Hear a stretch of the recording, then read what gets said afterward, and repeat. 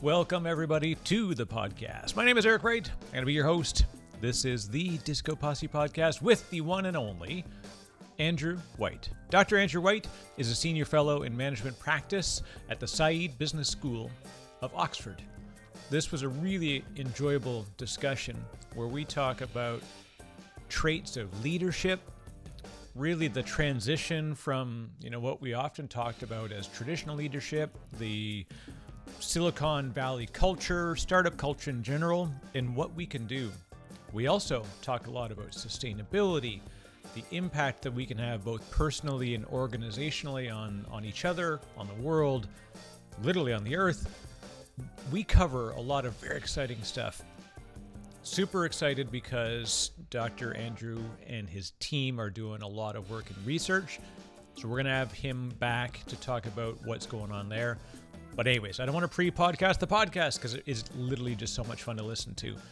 And speaking of making this stuff happen and our impact, I am super happy because I've got great supporters who are impacting you, and I'm hearing the good news. So I want to give a shout out to the folks over at Veeam who make this podcast happen. If you want to head and find out what you need for your data protection needs and how Veeam can help you, go to vee.am/Disco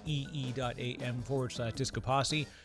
They got you covered from cloud to on-premises to physical servers, applications, SaaS, the whole gamut. So go out there, get it done, protect your assets. Go to vee.am/Disco Posse and find out more. Speaking of also amazing supporters, holy heck, you're building a startup. You want to build a sales culture that actually can be impactful? Then do it with the Shift Group. So we are proud to be sponsored by the Shift Group. They're turning elite athletes into sales professionals with training and also helping you with your go-to-market strategy. So JR and the team at Shift Group are doing amazing stuff, really connecting fantastic people with fantastic opportunities. So if you've got an opportunity, you want to fill your boots and get your sales machine rolling, do it with great people. So go to shiftgroup.io, find out more about that. And also go back and check out, I had a great podcast with JR talking about what he and the team are doing. All right, this is Dr. Andrew White from Oxford, and he's a fantastic human. Enjoy the show. Hello, my name is Dr. Andrew White. I'm a senior fellow in management practice at Said Business School at the University of Oxford. I'm delighted to be here today with Eric Wright, host of the Disco Posse podcast. Great to be with you, Eric.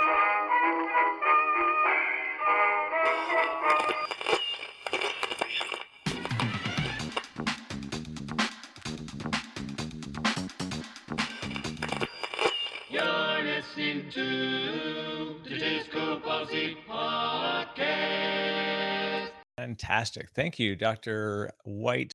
This is one of those beautiful occasions where when I see a guest opportunity come up and your practices, your studies, and your research are in real alignment with a lot of the work that I've been exploring.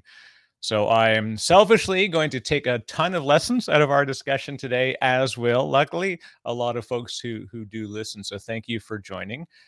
If folks are brand new to you, Andrew, if you don't mind, give a quick sort of bio on your background, and we'll talk about some of the research that you're working on, and really, what folks can take away as we think of the future of transformative leadership, which is becoming something we really have to be keenly aware of.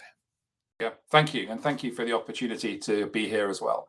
So a little bit about me. I started life as an academic. I did a doctorate in innovation management, really looking at where ideas came from for successful businesses. That was about 20 years ago.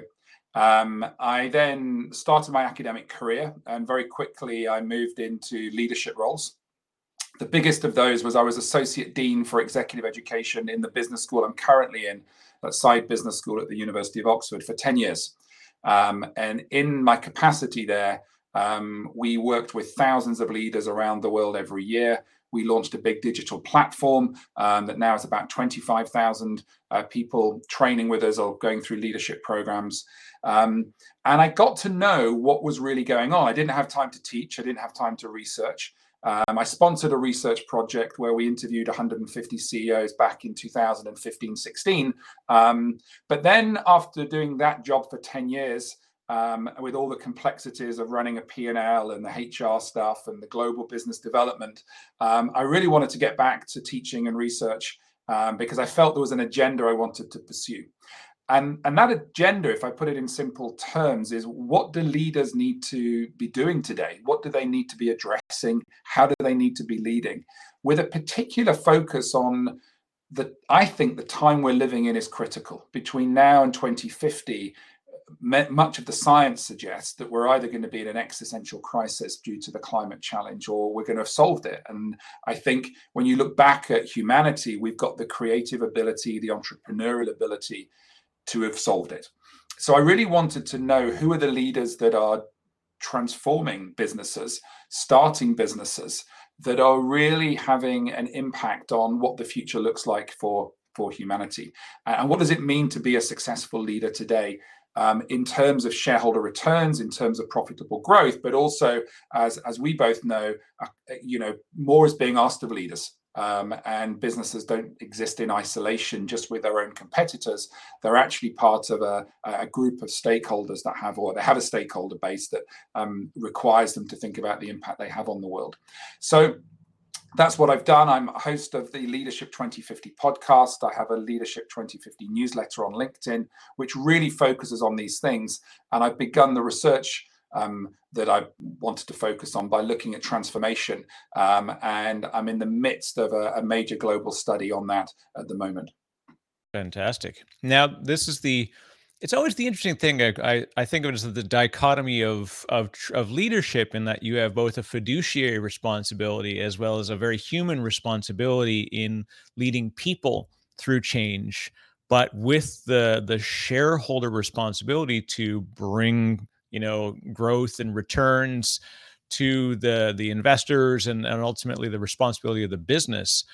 It is really an interesting challenge where we often see folks that are fantastic on one and struggle on the other, and often why there's a leadership team, right? Like, so you have more sort of the COO who will be driving the functional business growth, and then the CEO is more sort of the vision and leadership. But we've always hear, or at least because social media, brings the noisiest voices forward, we hear about the moment someone is a very strong leader, we immediately try to sort of find something wrong with them.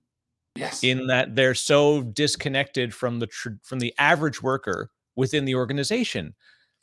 And for me, I look at it it's sort of with a sadness, because we need leaders to be doing something almost like sports heroes. You never want to meet your sports hero because they're probably not good people to get along with. They have this drive and a different thing that lets them be great at what they do. So when you look at transformational leaders as well, really what do you see as sort of traits and how we're viewing those personalities? I mean, I think you've got two things going on currently in business. I think on the one hand, you're right. The world has a challenge in terms of what I would say is the disconnection, particularly in large companies, between the salaries of those people at the top and the salaries at the bottom. And I think that adds to what you were talking about, that sense that they're not us, and they're different and they live in a different world. And there's no doubt that phenomenon is out there. But like many things in the world, I don't think it's one or the other, and I don't think it's black or white in that sense. What I see is a cadre of leaders who are really, and this is the ones I focus and I study, who are really understanding what it means to put humanity back at the heart of leadership. And I mean that in a number of different ways. Firstly, they understand their role is about fiduciary duty to shareholders and profitable growth and all of these things. But they also know that what they do and the footprint they have and the impact they have is far greater than that. And I'll give you a couple of examples. One is a company which I recently profiled called PaveGen, which is a fantastic company. Full disclosure, I'm an investor in it as well. But they created paving slabs indoor and outdoor, flooring that when you step on it generates electricity. So in the same way, you have solar on the top of a building and that plugs into the building's electricity infrastructure. If you've got buildings like hospitals or shopping malls where there's high footfall, they're even doing it in concerts, I think. Every time a person takes a step, electricity is generated. Now, that has huge potential for shareholder growth, huge potential for profitable growth and all of those things. But actually, if that company does well, it's harnessing a source of electricity, which is our footsteps, which at the moment is just going to waste. So to me, that's a great example. And the leaders there have got a real sense of how do you bring people on a journey. So there's something about society and how do you bring people with you on a journey. There's something about the way they're leading. The research we've done on transformation, that the phrase we're using is about putting the humans at the center. And what we're seeing is these leaders, if I could give you a bit of a picture in your mind, imagine a CEO with one arm, and that arm represents line management, their hierarchy, their IT systems, their finance, and all of that stuff, but it's tied behind their back. And they have to use their other arm. And their other arm, the only skills they've got is their speech, their ability to listen, their empathy, their concern for people, their ability to draw out of people what their values are. And I think that's the secret weapon. Most of them know how to do the other stuff, but the ones that can really not just inspire, but listen to what people's concerns are, what their values are in their employee base, but also in their customer base, and weave that into a vision, weave that into a purpose that's not some overly simplistic statement, but really, why does this company exist? Who does it exist for? I think these two things of, let's call it social impact or human impact and profitable growth and shareholder growth, they no longer become two separate things. They're embodied in a vision. They're embodied in individuals who are able to do both. And that is interesting. And I'll say when we hear transformational leadership, there's an implication that they're beginning at a place and carrying to a different destination, and especially now, when we see a startup come up, I almost have to look at it with a grain of salt. So this idea that, well, they've come from 0 to 1. So there's really, the transformation is in what the platform or the company is achieving. But when you see leaders that especially are in an existing organization, the sort of steering of a cruise ship, there's a very different challenge, I find. And look, when we look back on, great books that we use today still to study, like Built to Last. And then if you look at the stories about these, most of them actually didn't last. If you took it outside of the context of the 5-year research term in which they researched the book, most of those businesses actually struggled greatly in the decade that followed, have, continued, but not with high growth. So when you get to leaders of especially large organizations, Andrew, how does one stay empathetic when there's such a broad audience to have to listen to? I think it's a great question. And I think it's a question which has been rumbling for decades. If we think of Polaroid and Kodak, of the video rental stores that didn't make the change, BlackBerry, and some of these other companies. So I think what's changing is that the rate and the impact of disruption is pretty much affecting everybody. So it's no longer something that comes out of the blue. It's no longer something that you're unlucky if you experience in a career. It's everywhere. But I think you put your finger on the challenge for the incumbents. And I would describe it as this. There is a status quo which is all-consuming.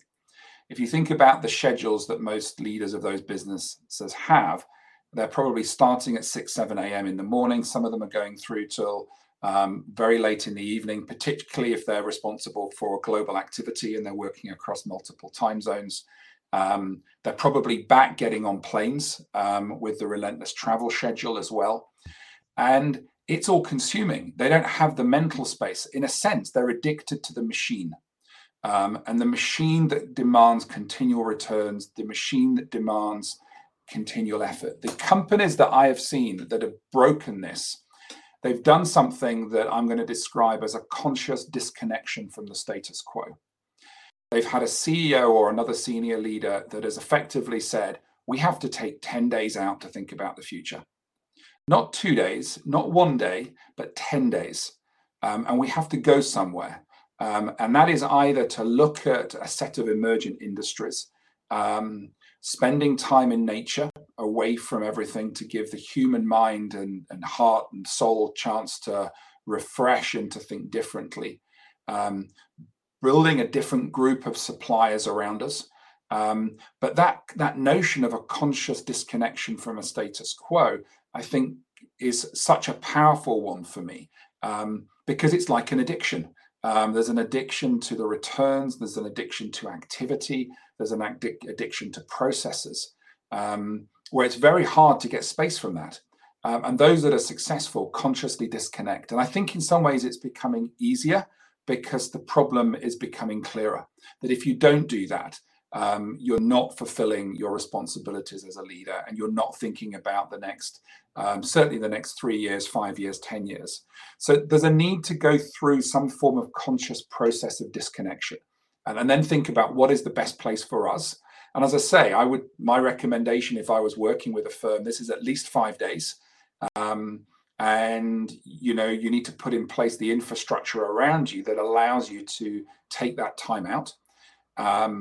And to really spend the time sinking into why we exist, separate from our current operation, separate from how we currently work, to think about what the future might look like, to think about what a reinvention might look like. And from that place, then go back in and lead in a different way. This is one of the things that I've often, I've promoted even in my own work and my own teams. This idea of the offsite, where we have to like visually disconnect from your day-to-day processes, because it's habit forming, right? We go to the office and we say we're going to go into the big meeting room, and so what does everybody do? They bring their laptop, they pop their laptop open, you see them sort of looking at their screen and tapping away. So I would say, like, no, here's what it is. You sit at the table, you're either in a hotel or somewhere else where it's quiet, or even if it's in an existing room, you have one person with a laptop. They're the scribe. They're on screen, so you can't see them. You make sure they're not on instant messaging and email. The rest of us, we have, pad and paper, and really go through that disconnected discussion. And it can't be a half day. It's got to be something where you're taken away, because there's nothing worse than, somebody comes up and it's like, oh, I'm just going to go down and check on something, or I'm going to check my email real quickly. But it's it's a human behavior problem where we feel like we're missing something. Yeah. And yet the irony is it's completely the opposite. Like you're right. You are missing something because you're involved in it every day. You're missing what you could be doing. And it's so hard to hammer that into people's minds that this is how they need to behave. I mean, a couple of points. I think you're absolutely onto something. I coached an executive once, and they spoke about their iPhone, and they said they had more anxiety putting their iPhone down than they did when they had a baby. And the coaching was about how long can you not go without holding the iPhone. So we started off with a minute. We got to 2 minutes. We got to 10 minutes. We got to walking around the garden without the iPhone, and what it felt like, because it was an addiction. And I think there's a whole conversation around social media, which I don't think is the day's topic. But what I would also say is I've run events where we gave people the option of handing over their mobile phone, and the mobile phone being locked in a safe for a day. Now you have to put with executives, you have to put some infrastructure around that. So everyone lets their PA know there's somebody outside who has got a phone. They give them the number. And if there's an emergency, either in the family or in the business, they call that person, and we commit, we'll bring that person out and they can get access to their device. What was really interesting, Eric, at the end of the day, we got to like 5 a.m. We said, right, phone's back. And a few of them said, no, can you keep them for a few more hours? We just love this time of being able to think and be with ourselves and be with the bigger questions that this company is facing. So could we extend this to 8 p.m. and then we'll have our phones back? So to me, it was a really interesting, it was like taking a toy off a toddler at the beginning. And at the end of it, there was a few people that didn't want it back because of what it gave back in terms of space, and that space to reflect, which I think is so important today. Yeah, I mean, I often recommend people read. Cal Newport has fantastic writing on the idea of, there's the digital minimalism and deep work. Is another fantastic book. And it's funny, when I read Cal Newport, I sort of had this vision of some scholarly, 65-year-old gentleman. He's a young guy. He's probably gonna be my cousin. He's well studied on the idea of this disconnection, but it's funny that going through that first part of, putting it down, and you hear people like go through, like you can see them change when they realize their phone is at their desk and they're in a meeting room. And I agree with you that, like, when we're doing it with purpose, we have to know, like, hey, I'm going to be offline if you need me. But another thing I do as well with work, I often talk to people at this idea. So if you ask for, a week off, the first thing that happens is people say, what's your project schedule look like? Who else can we get to back you up? Like, we begin to wrap the machine around, is it possible for you to get away? Now, it's a very North American thing, especially as well. But if you say, I've got to go to hospital, I've got a family issue, immediately the response from everyone on your team is, no problem, go for it. Let us know anything we can do to help. Yeah. We've got you covered. Yeah. And I often think about this and, like, why we should be able to have, everybody should just have like a big red button that they could just say, this is my day. I'm taking the next 3 days, and just like hit the button. No one questions it. Like, we have this belief that we need to overly plan escape. Mm. And ironically enough, when you just do it, the machine rolls on. In fact, it gives you freedom of thought. Like, when I go for a run, the moment that I can't look at my phone, especially on a bike, because I have no headphones, I don't listen to any music, so I'm just out for 5 hours. It's the most incredibly creative time, because you just have nothing to do but be introspective. And when I get back, I'm like typing and scribing, and I have all these fantastic ideas have come because there's no access to distraction. Yeah, exactly. And I think you're making such a good point. So over the lockdown period, the first lockdown period, I got bored. I was literally like an express train that came to a halt. At that point, I was probably on a plane 2 or 3 times a month. So I had a lot of pent up energy. I still had the work schedule, but the social life and all the other things that we weren't able to do at that time. So I trained as a meditation teacher. So I'd meditated on and off for about 10 years, and I'd always had a hunch that this has got a real purpose with leaders. And it's for this exact reason that meditation forces you to just stop, focus on your breathing or any other of the techniques you're using. And it's that discipline. And you suddenly realize after a while, when the mind quietens, that you go into a place of stillness. And it's that stillness that real innovation, I think, can come from, real creativity. And it's another form of that separating from the machine, separating from the busyness, separating from the thinking mind, which I just think there's so many things in today's world has just put that on steroids. Social media being a big one, with the like and dislike, which is the same as the Buddhist concept of attraction and being repelled from things. But just bringing awareness to that takes us into a place where we realize that is not me.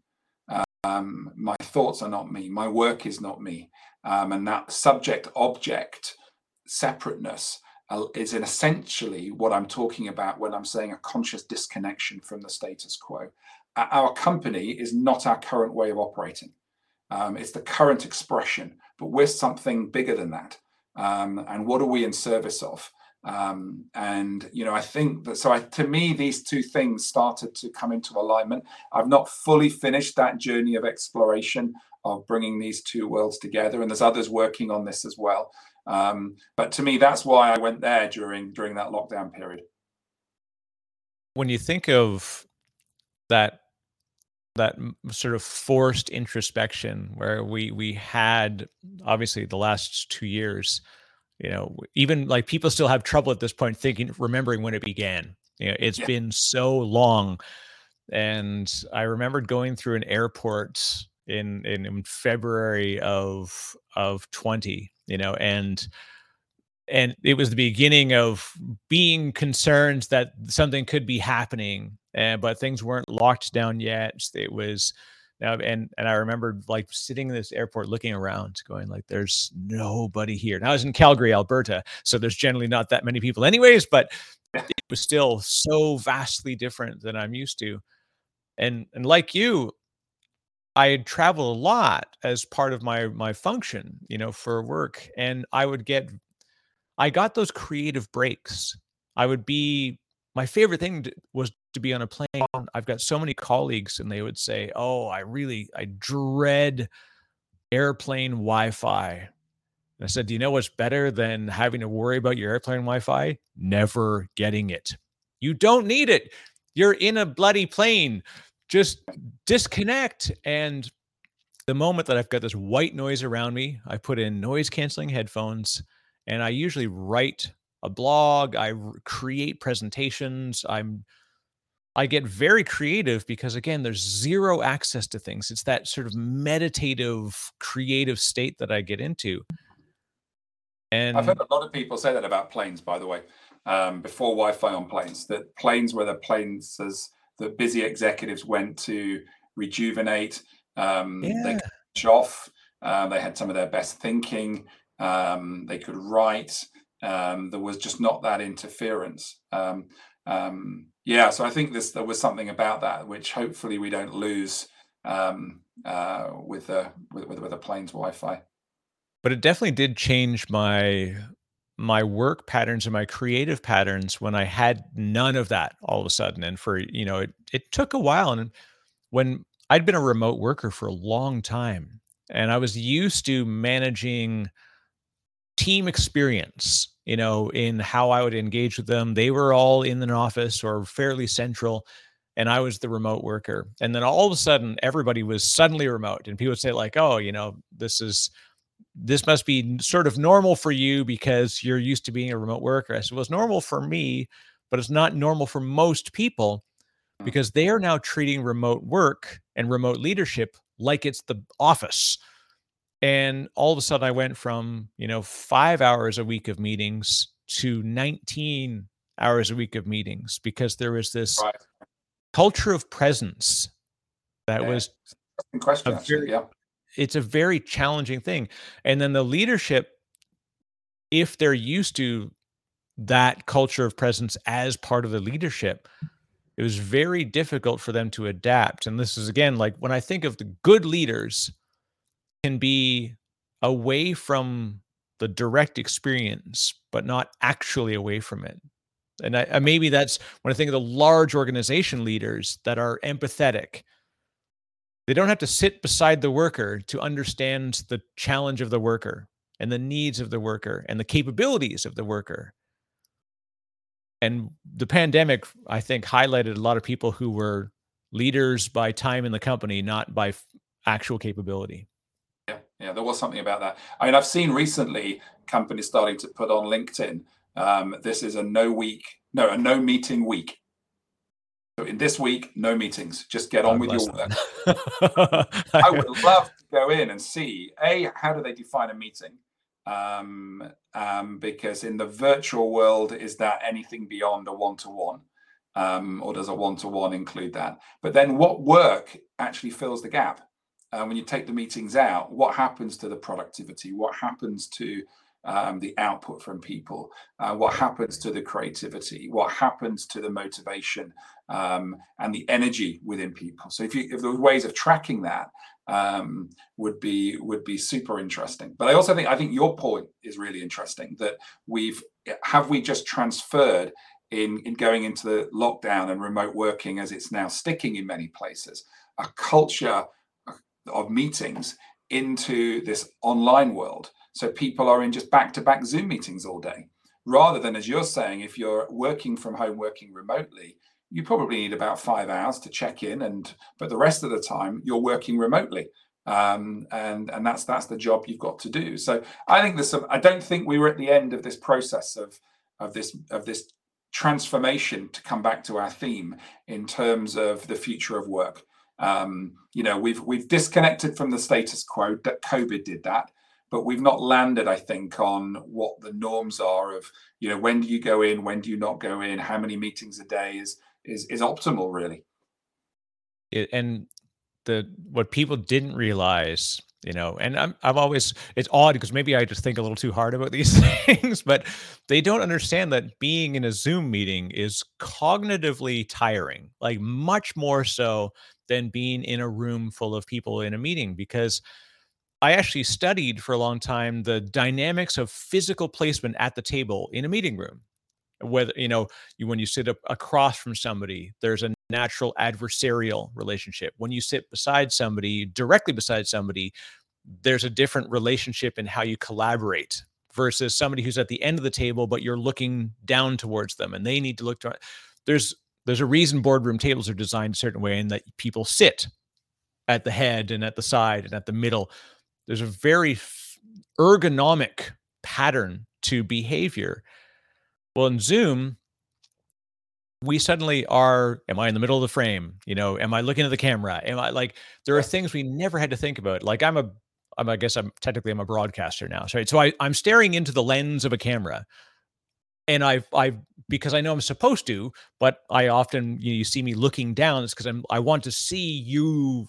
Like, I want to see nonverbal cues, and I enjoy that part of the experience. We don't get that, No. twisting a pen on the table, like little things that you would enjoy. You'd see somebody doing something and you'd say like, oh, that's neat. Where'd you learn to do that? Which would never come up in a Zoom meeting. We're missing so much of that nonverbal cue. I had a couple of funny experiences. One was at the beginning of moving on to Zoom and moving on, the lockdown. And I was in conversation with somebody I'd met a few years earlier. And he came on and he said, are you okay? And I thought he was asking about COVID. I said, oh, fine. None of the family's affected. It's all great. Thank you. No. He said, you've lost a lot of hair. And I suddenly realized I'm 6'10" tall. Now, I don't come across as 6'10". I said, no. I said, I've not lost a lot of hair. You just don't normally see me from this angle. And then I run a leadership program at Oxford, and we've had to do the whole front end virtually. So I got to know a group of 43 leaders from around the world, all through this medium. And then they turned up in Oxford. And the shock at my height, even though I told them, I said, guys, I told you I was 6'10" coming in. I think because in their mind's eye, they had this assumption of me as, we're all normal on this. There's an equalizing effect. And it took some of them a couple of hours to really just recognize. And it was more than, I often shock people when I stand up, but this was notably more so when they got to know me in the Zoom world, and then they'd see me in this other world, and in the world of, real, human interaction. Yeah, I remember when I first saw one of your TED Talks, and like, there's no frame of reference because no one knows how tall the stool is, but I could immediately tell, I'm like, good golly, this man's a tall gentleman, right? And it's funny that another interesting thing, I'll say it's good in a way that we've sort of democratized people's existence in a way that it does take away other things that may detract from it, or distract more than detract, I should say. There's one fellow I worked with for months, and we he was a fantastic gentleman. We got along great. We did a lot of collaboration together, and then I saw a LinkedIn profile about him, and it talked about him being a military veteran, and I'd known he was a military vet. And then I saw the picture of him standing, and he has no legs at mid thigh below. He'd lost both his legs in an explosion. And I thought, like, it's amazing that I've worked with this man for 8 months, and I had no idea because I'd never Mm. you'd never you know, even if you stand up on camera, you wouldn't even get as low to be able to see that. And it was fascinating to me that, there's no focus on it. And that can be good or bad because there are things that you do want to, bring attention to. But it was very interesting that it just sort of we could only focus on what we were working on, and it takes away stuff that may impact your belief in someone's capabilities. Yeah, yeah. I think there is something in all of this. And I've noticed as well that on certainly teaching on Zoom, because of the chat function, we get a more diverse set of people asking questions and making points. There's a bit of a fight with getting hands up, and you need a good person to work through that. But the chat function just broadens out the voices that can come into the conversation. I think particularly for the introverts, who, in my experience, it's the extroverts who often dominate when the professor asks, does anyone have any questions? But then you've got that space for people who perhaps are not as confident or want to put a more thoughtful question into chat, rather than make a more rambling point, if that makes sense. Right. Yeah, especially but, having given a lot of talks myself, and doing lecture work and at events. It's always funny when the person that stands up, like the first person that gets up, it's obvious. I've got a question for you. Well, like what you actually have is a statement, Yes. and you're framing it with a question mark at the end. And you can hear, because there's the sort of the overly learned person that wants to make their point. They effectively want to, like, they want to sort of begin this dodge thrust parry of, like, I could be on stage. And I applaud it. Like, I love that people are willing to do that. But then there's so many people in the room who, as you say, like they've got fantastic insights and questions, but they just don't want to stand up. They don't want to look bad. They don't want to sound bad. But in chat, it's a beautiful way to democratize access to Yes. that intellectual back and forth, which I think is something we've really gained, and I hope we hold on to. Yeah. I mean, one of the best tools that I've found is Mentimeter. And this is within boardrooms, it's within executive teams. So I've got 4 quite challenging questions that I often use in discussions. One is, tell me what you are not talking about, but that you need to talk about. Tell me what you always talk about, but never resolve. Tell me what spaces you need to create in this organization to have those conversations, and what would be different in, let's say, 1 or 3 years' time if those conversations led to the right decisions and the right actions. And what's interesting is when I ask the first question, tell me what you don't talk about that you need to talk about. If I'm in an executive team, half of them will look at the floor. They can't hold my eye contact. The second question, tell me what you always talk about but never resolve. Half of them will laugh, because there's always things that they're really good questions. So I call them my diagnostic questions. But what I found is they're even better if you put them on Menti, because people can just put stuff up. And it's cathartic. It gets stuff onto the table. It gets out of the political angst. What are people going to think about me? How this could be seen as critical of the CEO. And all those little questions or points come up on the Menti screen. You can also get people to score stuff. So if I work with an executive team and they come up with a 100-day plan, we meet after 100 days. And there were 4 elements in the plan. I get them to score themselves out of 10 on how well they did. And the little bar arrow moves up, and the bar moves up and down as the scores come in. And it brings a ruthless and really important honesty, which I think is at the heart of some of the transformation we're talking about. So some of these digital tools, which you can now use embedded within a Zoom or alongside a Zoom or Teams meeting can be really, really powerful. So I think there is something, as I say, we're learning to work in this new digital world. There's an interesting, I mean, that concept is something I've embraced, and one of the sort of leaders in that very open, radical. We talk about radical transparency and such. Ray Dalio, of course, author of the book Principles, and at Bridgewater Capital, and I've been lucky to be exposed to their like in-room experience where they literally they record every meeting. They everything is very open. The downside to radical candor is often people believe it's a reason to be able to say anything that maybe some stuff should be not reworded. I'll say not unsaid, but there's, I've talked to many former Bridgewater employees, and they say you find people go from the idea of radical candor to becoming a radical arsehole, because they just freely say things that are negative, not thinking of contextualizing it, which Exactly. And so which is therefore it tough. needs the right values around it. It has to be Yeah. done in a constructive way, with the right questions, with the right behaviors, for it to work. Yeah, I think you're right. It can all these things can be abused, can't they? I love your questions, because it is something, even when so one of the environmental impact, right? Sustainability.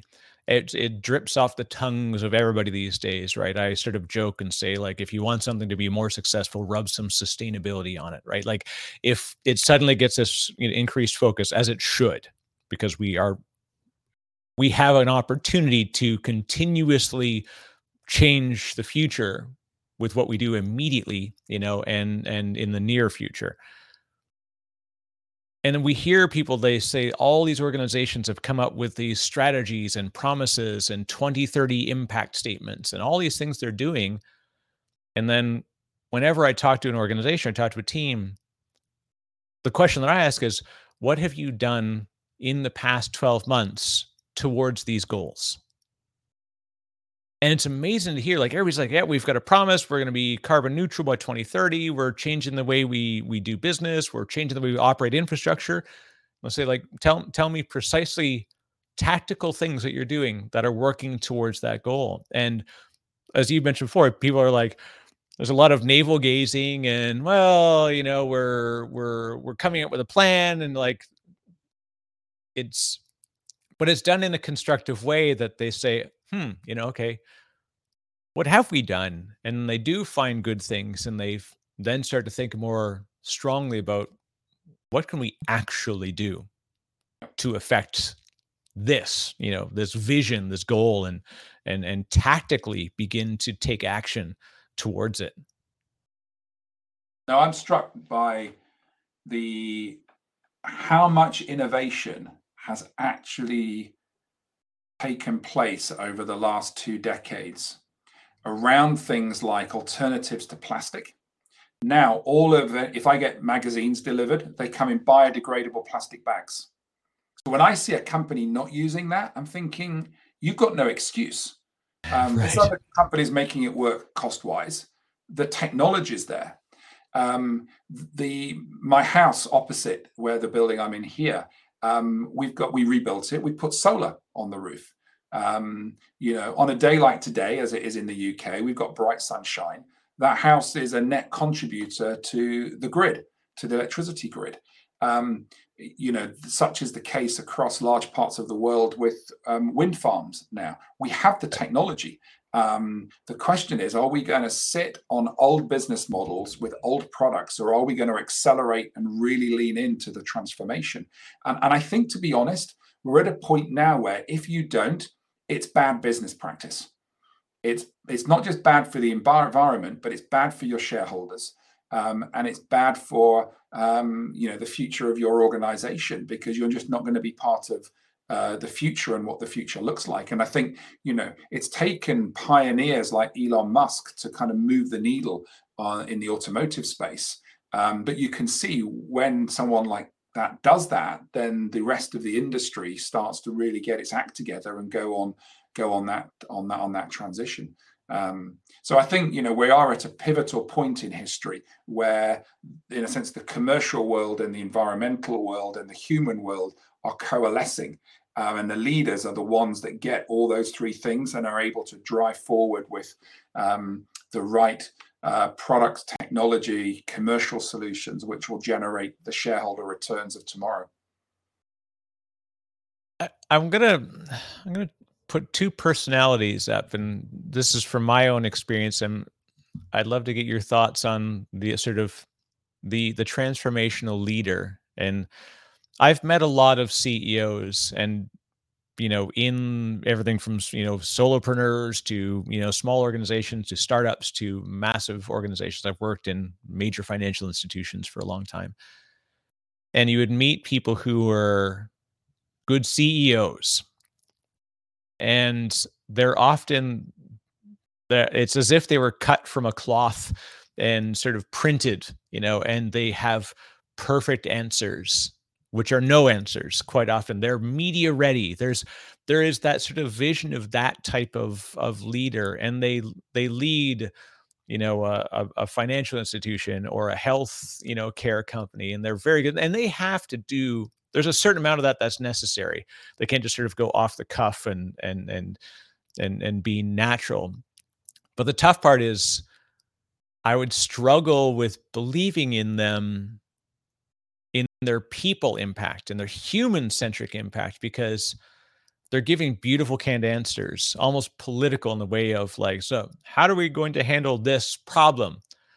And then they know how to do this so well. Well, first let's look at the four macro trends that are facing and like they've got the answer sounds fantastic. And then you see them 12 minutes later on CNBC giving exactly the same answer, right? I saw Elon Musk, sometimes a polarizing figure, but when he was on actually a great podcast with Lex Friedman, and he asked, Lex Friedman asked Elon, how do you prepare for engineering something that's so massive that it's got a high chance for failure? And first of all, one of the most fantastic interviewing techniques ever is he stared at him for 25 seconds, I think. Right. No words. And you could see Elon, like you'd actually see his eyes like darting around. He said, well, we don't architect, we don't engineer for failure. We engineer for mitigation of failure, right? We know that failure is not an option. Right? It's ultimately that we can't fail. We have to believe in the outcome. We have to and the ability for him to not be media ready, not be perfect diction, and to let that air out, first of all, as an interviewer, is like, this is the most fantastic thing I've ever seen. It's the best 20 seconds of an interview I've ever seen, where we didn't just fight to fill dead air. But so there's the very dichotomous leadership styles. In the business, I'm curious, how do those two personalities play out? I mean, I would put it this way. If you put both of those people in front of a panel of 1,000 members of the general public, which one would they trust more? Which one do they believe more? Which one would they like to hear more from? I suspect it's Elon Musk. And I think we went through the whole world of the soundbite and the slick press operation, saying everything and saying nothing. And I think there's a craving for, leaders to turn around and use phrases like, I don't know. We're not there yet. This is our aspiration, but we haven't yet thought through what the plan looks like to get there. We don't plan for that. And more honesty about things. And I think COVID was a really good case study, certainly at the level of political leaders and perhaps down in corporates as well. We didn't know so much at the beginning. Has there ever been a thing that hit the entire world where we just didn't know what the next 4 weeks were going to look like, the next 2 weeks. We'd never locked down entire societies like this. It happened in parts of the world, but never at such a global scale, and never with such, the industries that got stopped as they did. And we saw some people thrive in that, and some people didn't. But I think if you tried to, almost to take the approach you described in the first instance, you just come across as stupid. And it was far better to be honest about the situation and honest about the potential risks and consequences of what was being spoken about. How do we find this, or do we teach it, Andrew? I suspect we can teach it. I suspect we can create the cultural conditions for it. I think the press has a responsibility here, but ultimately it's down to individuals who've got the courage of their convictions and the courage of their values. I think is probably at the heart of this. Now, obviously, you're entrenched in the research side, as well as in higher ed institutions. How do you find that those institutions are catching up to industry and changes in the world? Like, one of the things that I've often struggled with, especially in higher ed, you'd see like startup leadership courses, and they were so disconnected from a real true startup leader experience, or even in telecom and technology, because the tradition of education was deep research that led to curricula and a syllabus that could be tested and trusted, meant that it had to move at a slower pace. But the world moved at a slower pace. So in this day and age, I think it's getting better, but you're obviously much closer to it. Do you Yeah. think that the education is catching up to the pace of the world? I mean, I can only speak for what we do in the business school at Oxford. And I think, yes, we've got a whole structure we've set up around entrepreneurship. A good proportion of our MBA students go into setting up entrepreneurial businesses. And I think we've got a very good curriculum there. In terms of the leadership program I run, which is at the opposite end of the spectrum, which is people who are 20, 30 years into their careers, I think we're very much on the cutting edge of what's going on in the world. We have the benefit of having the Oxford Martin School in the university, looking at the challenges of the 21st century. We bring that onto our program. We have some brilliant research around scenario planning. We bring that onto our program. We're doing cutting edge research around transformation, where we're interviewing leaders who are at the forefront of that. We've got an 1,800 person survey globally around that as well. So I'm not suggesting we're perfect, but I certainly don't think we're sitting on our laurels with a curriculum that was from about 3 or 4 decades ago. That's definitely not the case. And one thing in the time we got left, I want to explore an area of leadership success and leadership proof is not defined by successful times, but I think adversity. And also one of the challenges we have, right, is that we don't introduce adversity into someone's experiences. We sort of have helicopter parenting, and that translates into easing them through public schooling and then getting them onto higher ed. And, well, we're paying for this university, so I want my child to have a good experience. So they yell at the professors, make sure you do a good job and stop making negative comments.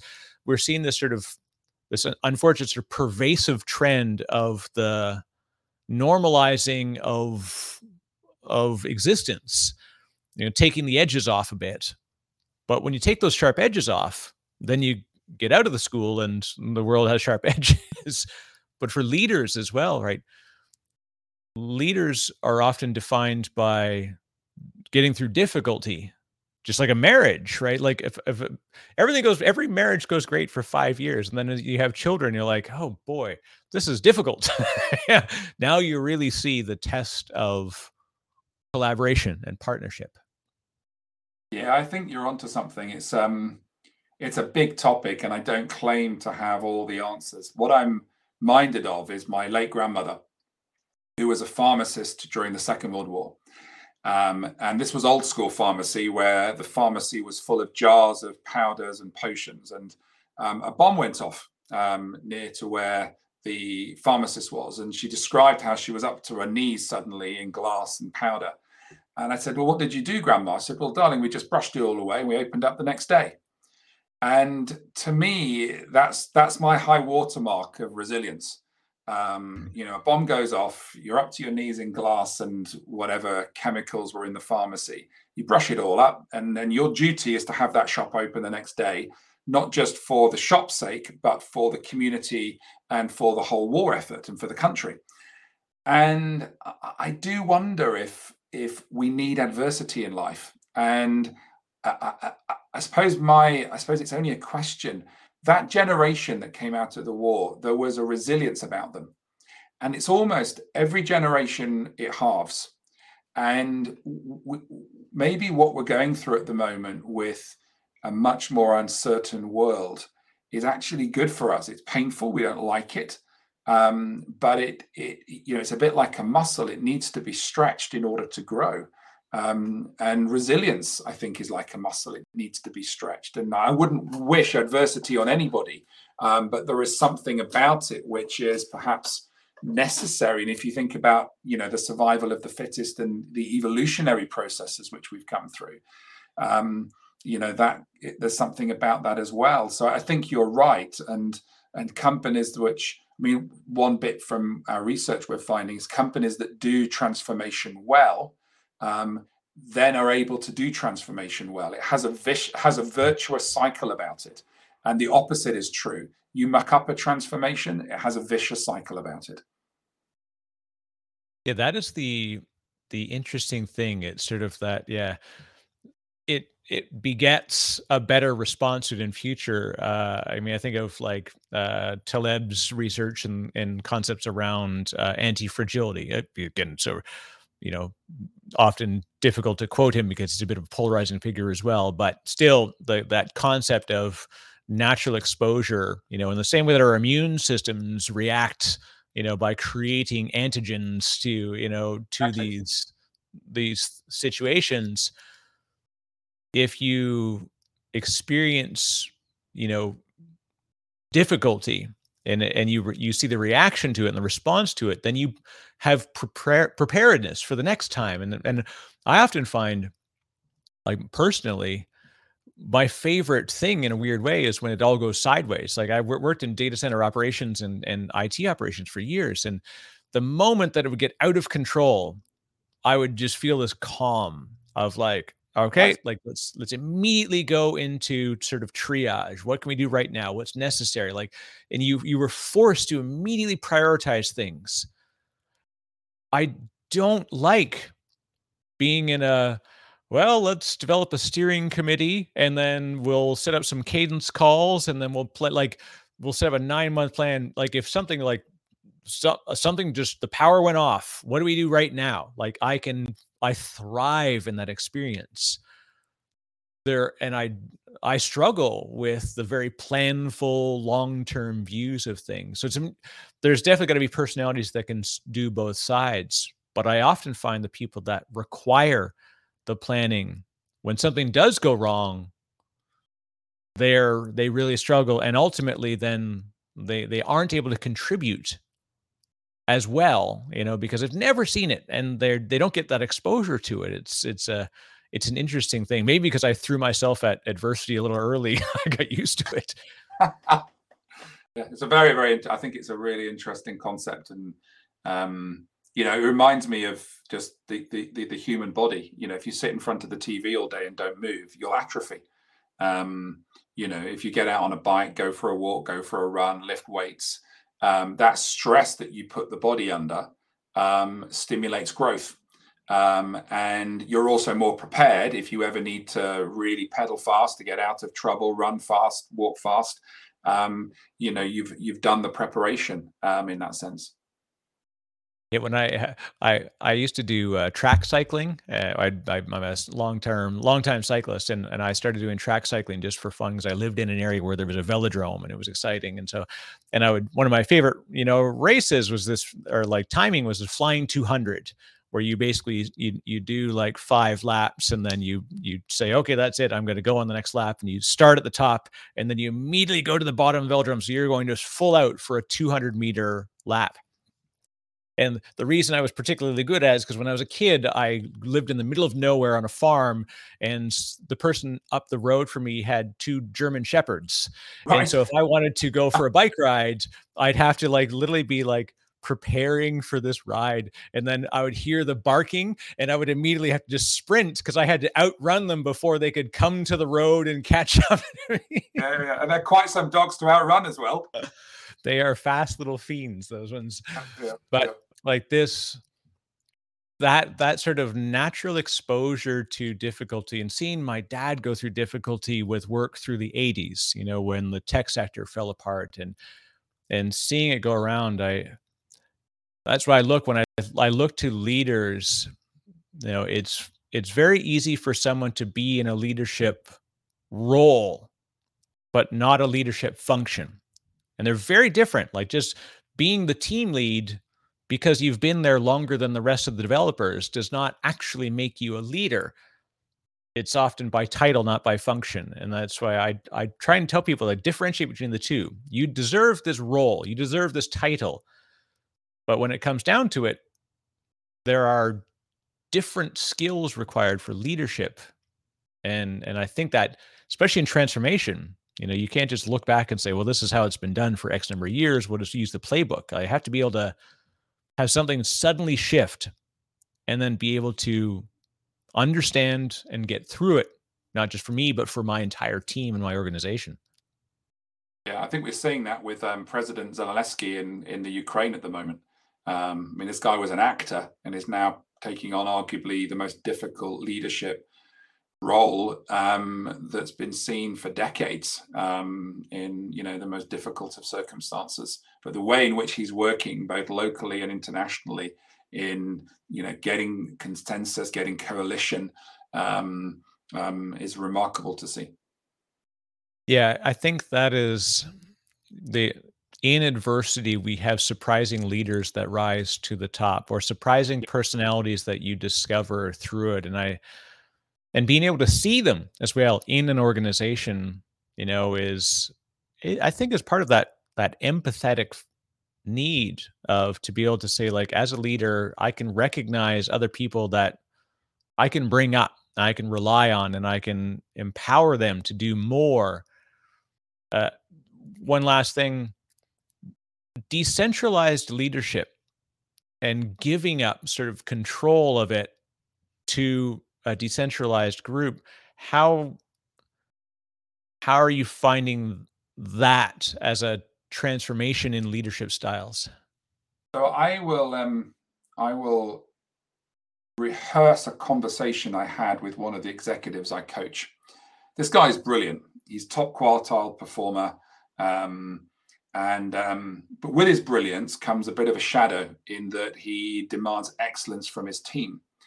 And he does that through controlling. And I was coaching him on this, and it had come through on a 360 process he'd been through. And we went through the session, and I thought the session was good, but I didn't feel we fully landed. And we were packing up our stuff about to go. And he said to me, so I guess, Andrew, what you're saying to me is, and what I'm learning is, it's about their energy and not mine. And I just said, you've got it. How do you find a way to release their energy, and you will get so much more out of it? Yes, you have to put a guiding framework around it because it's your vision. But it's, how do you engage and get their energy involved in this, rather than a passive response? And he went away and did some stuff and came back and said, I just cannot believe the difference in the output I'm getting from people by kind of taking this mentality. So I wouldn't necessarily call it centralized or decentralized. It's about energy. And as a leader, do you energize people? Do you bring their energy to the table, or do you crush their energy with your energy? So that's how I would frame it. It's fantastic. Yeah. And so what are you looking forward to in the coming year as we sort of reopen the world a bit? Now, of course, given the conflicts that are going on, there's bigger challenges that we probably hard to weigh into what we believe the next 12 months will look like. But as you head into the next batch of your work with research, what is your goal to come out at the end of this year? Yeah, it's a great question. Thank you. I think a number of things. I'm looking forward to getting out and visiting the world again. So I've done one international trip already. I've got another one in April. I love people, and I love being part of a business that takes me all over the world, doing the work I do. So to be able to be back on a plane visiting people is really great. I'm working with 160 leaders this year on the Advanced Management and Leadership program that I'm working on, all of them face to face, all of them in Oxford. That's going to be great. And we see huge transformation taking place in them, and with the plans that they take back to their organizations. And I have a couple of other projects. So I'm going to get to 21 podcasts this year, of leaders who I think are making a transformative impact. I'm planning to write a book, 21 Leaders for the 21st Century. So I'm not sure that will be out this year, but it'll certainly be written this year. And more of the research around transformation, just taking that into the public domain as well. That's a fantastic set of goals. And as you said, yeah, getting back out and really engaging and collaborating. That's like, to back the earlier point, we said, like, people went to many meetings, and I often get asked, said, you love people, so you must like meetings. I said, no, I like collaboration, which is why I hate meetings. Like, meetings are not collaboration. They're, when done right, they are, but they're seldom done right. And I think we've learned to value collaboration over meetings. And I've seen now more of people getting like, I'm going to focus on what matters. So that 60-minute meeting, when feel like we're done at 25 minutes, we just cut the call because we're done. And it's so good. Instead of before, it'd be like, okay, well, we've got some more time here. What else can we talk about? Like, no. Like, perfect. Let's just get on to something else. And, what we needed to get done is done. And then there are those moments where we're getting back to, just chatting and meeting in person and breaking bread and enjoying time together. I look forward to it for sure. Yeah. For sure. And I hope I bump into you at some point in those travels around the world. It would be fantastic. I would really take pleasure in it. So, Dr. Andrew White, if people do wish to reach you and get connected, what's the best way they can do that? Best way is on LinkedIn. I'm very active. You can find me there if you just search for my name and Oxford, or you search for the Leadership 2050 newsletter. And it'd be great to hear from folk.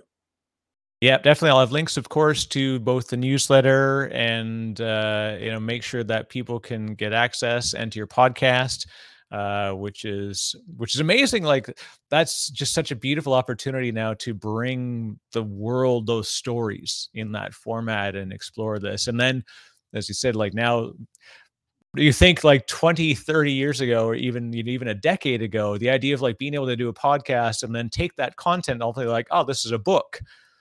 Now people often say like, well, you've already done it all on the podcast. Like, but there are many people who will not hear it, nor will they want to listen to it in that format. They like to read. And so I love that you can take research, practice, beautiful work with the podcast and the newsletter, and then now bring it together in book format. I will be anxiously awaiting the release of the book for sure, and look forward to it. The book also gives an opportunity to do synthesis. So it's not just going to be like a transcript of the podcast. It's going to be what you're learning, what are the cross-cutting themes. So maybe you'll have me back at some point, Eric, and I can talk about what those findings were when you put the whole set of those podcasts together. Are there some, the 10 themes, the 10 lessons that come out of that? Absolutely. Like any great special, you come at the end, gets you right back to the beginning. It's that whole thing, like the executive summary is written last. People forget that sometimes. They're like, you now look over this body of work and said, this is what we've actually done. And then to see that thematically played out, so good. Like I love the free form, like the podcast style is great because you can go in many directions, and then you've like, okay, what did we actually discover? So, but definitely, it would be an honor to have you on again. Look forward to catching up, hopefully in real life and in travels. It would be fantastic. So, Andrew, thank you very much. Thank you, Eric.